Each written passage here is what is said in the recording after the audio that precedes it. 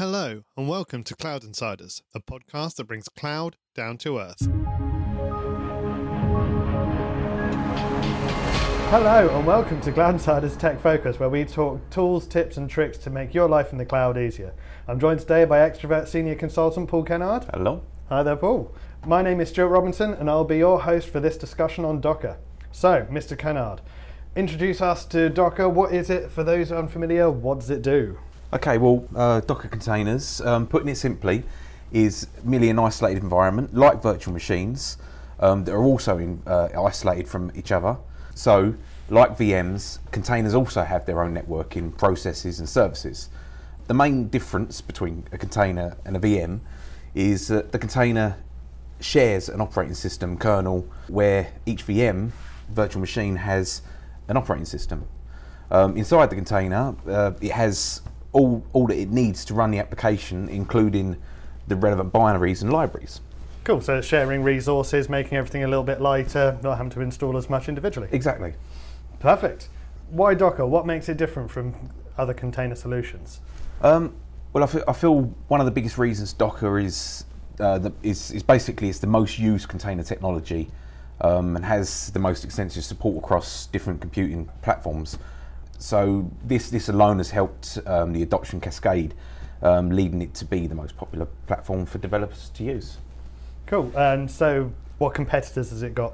Yes, there is other container providers. The first wisps of containers, such a container-like behaviour, started back in, believe it or not, 1979 with the development of process isolation using chroot in Unix v7. However, it wasn't until year 2000 when FreeBSD JAWS was developed and things moved further, allowing partitioning of system into smaller systems.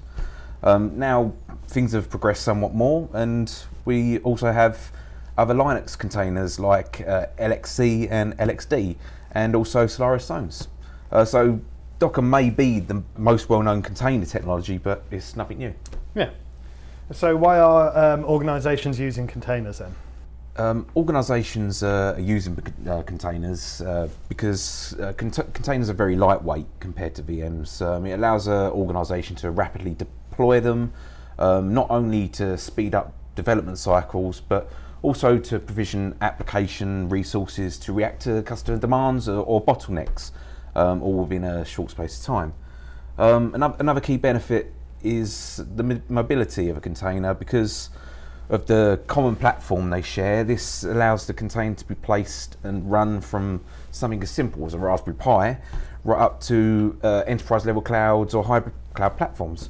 So containers also help application developers themselves by reducing the complexity around management. So the application developers no longer need to cater and develop the applications with multiple operating systems in mind.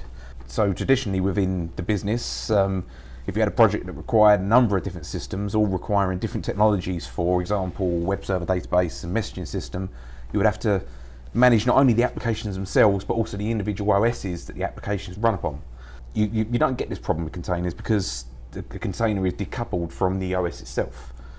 So adopting containers, I feel, can really empower the organisations, as they can not only preserve the existing investments, but also achieve better consolidation ratios due to the reduced footprint of a container, and also helps improve the platform's total cost of ownership.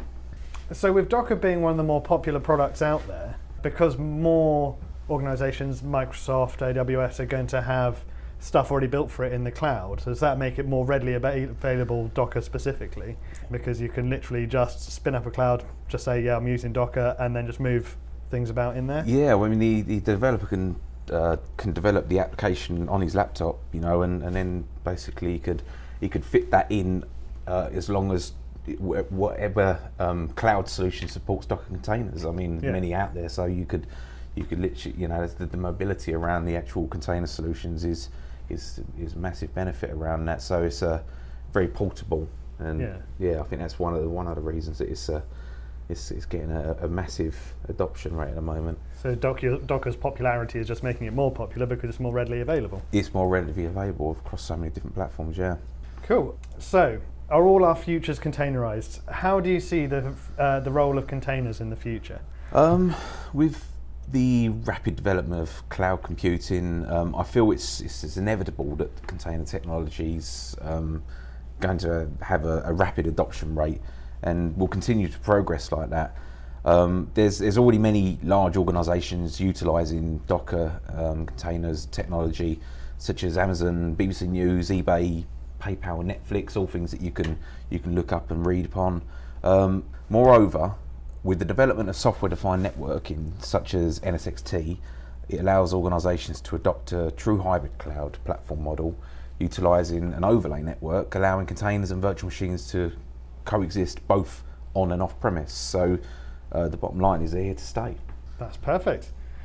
Is there anything else you'd like to add, or are you fairly confident you've crossed everything off your list? Yeah, there's lots of free documentation out there. It's a big subject in its own right.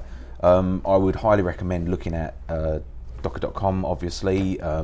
Also check out the Docker Hub, where there's many free apps available.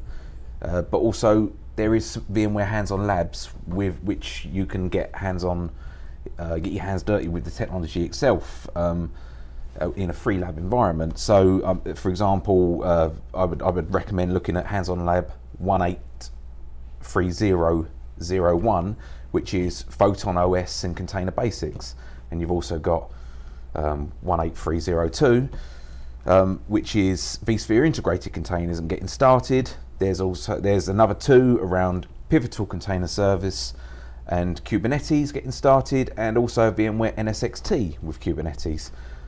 So there's lots of opportunity to learn the technology, and would recommend checking those out as well. That's absolutely brilliant. If anyone would like to get hold of you, is there any way they can reach out to you across the internet? I'd say best method was probably just to PM me over LinkedIn, connect, and I'll be happy to answer any questions. That's absolutely brilliant. Well, Mr. Paul Kennard, thank you very much for your time. Thank you. Thank you for listening to this episode of Cloud Insiders. To find out more and to listen to additional episodes, go to cloudinsiders.fm. You can follow us on Twitter at Cloud Insiders and subscribe on iTunes. Catch you next time.